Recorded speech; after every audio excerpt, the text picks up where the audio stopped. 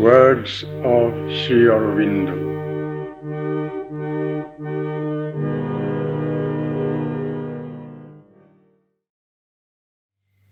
Yoga, a new birth. All yoga is in its nature a new birth. It is a birth out of the ordinary, the mentalized material life of man into a higher spiritual consciousness and a greater and diviner being. No yoga can be successfully undertaken and followed unless there is a strong awakening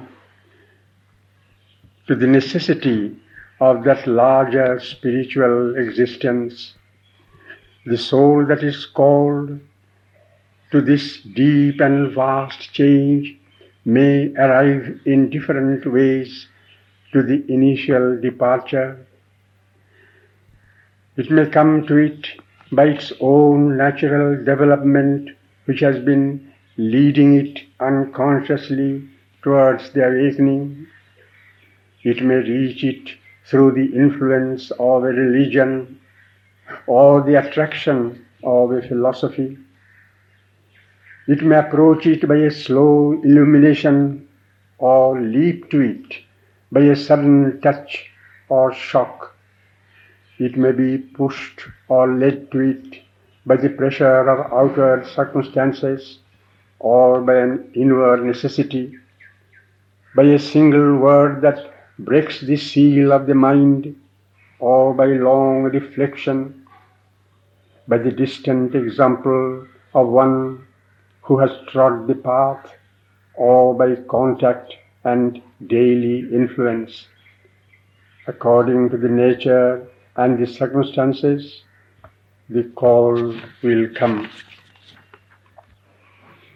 But in whatever way it comes, there must be a decision of the mind and the will, and as its result, a complete and effective self-consecration.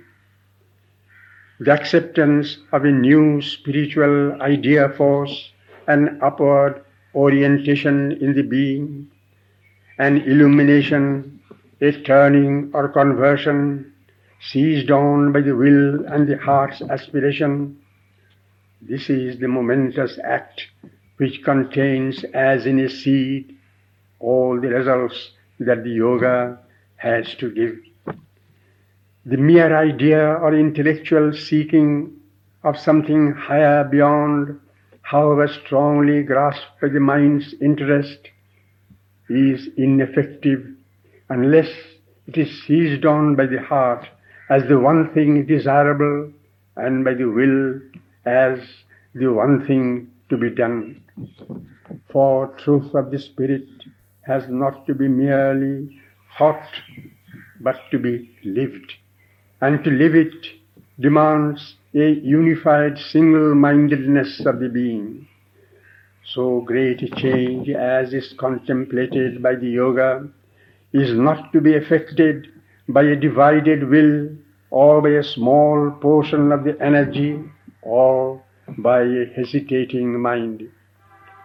He who seeks the divine must consecrate himself to God and to God only.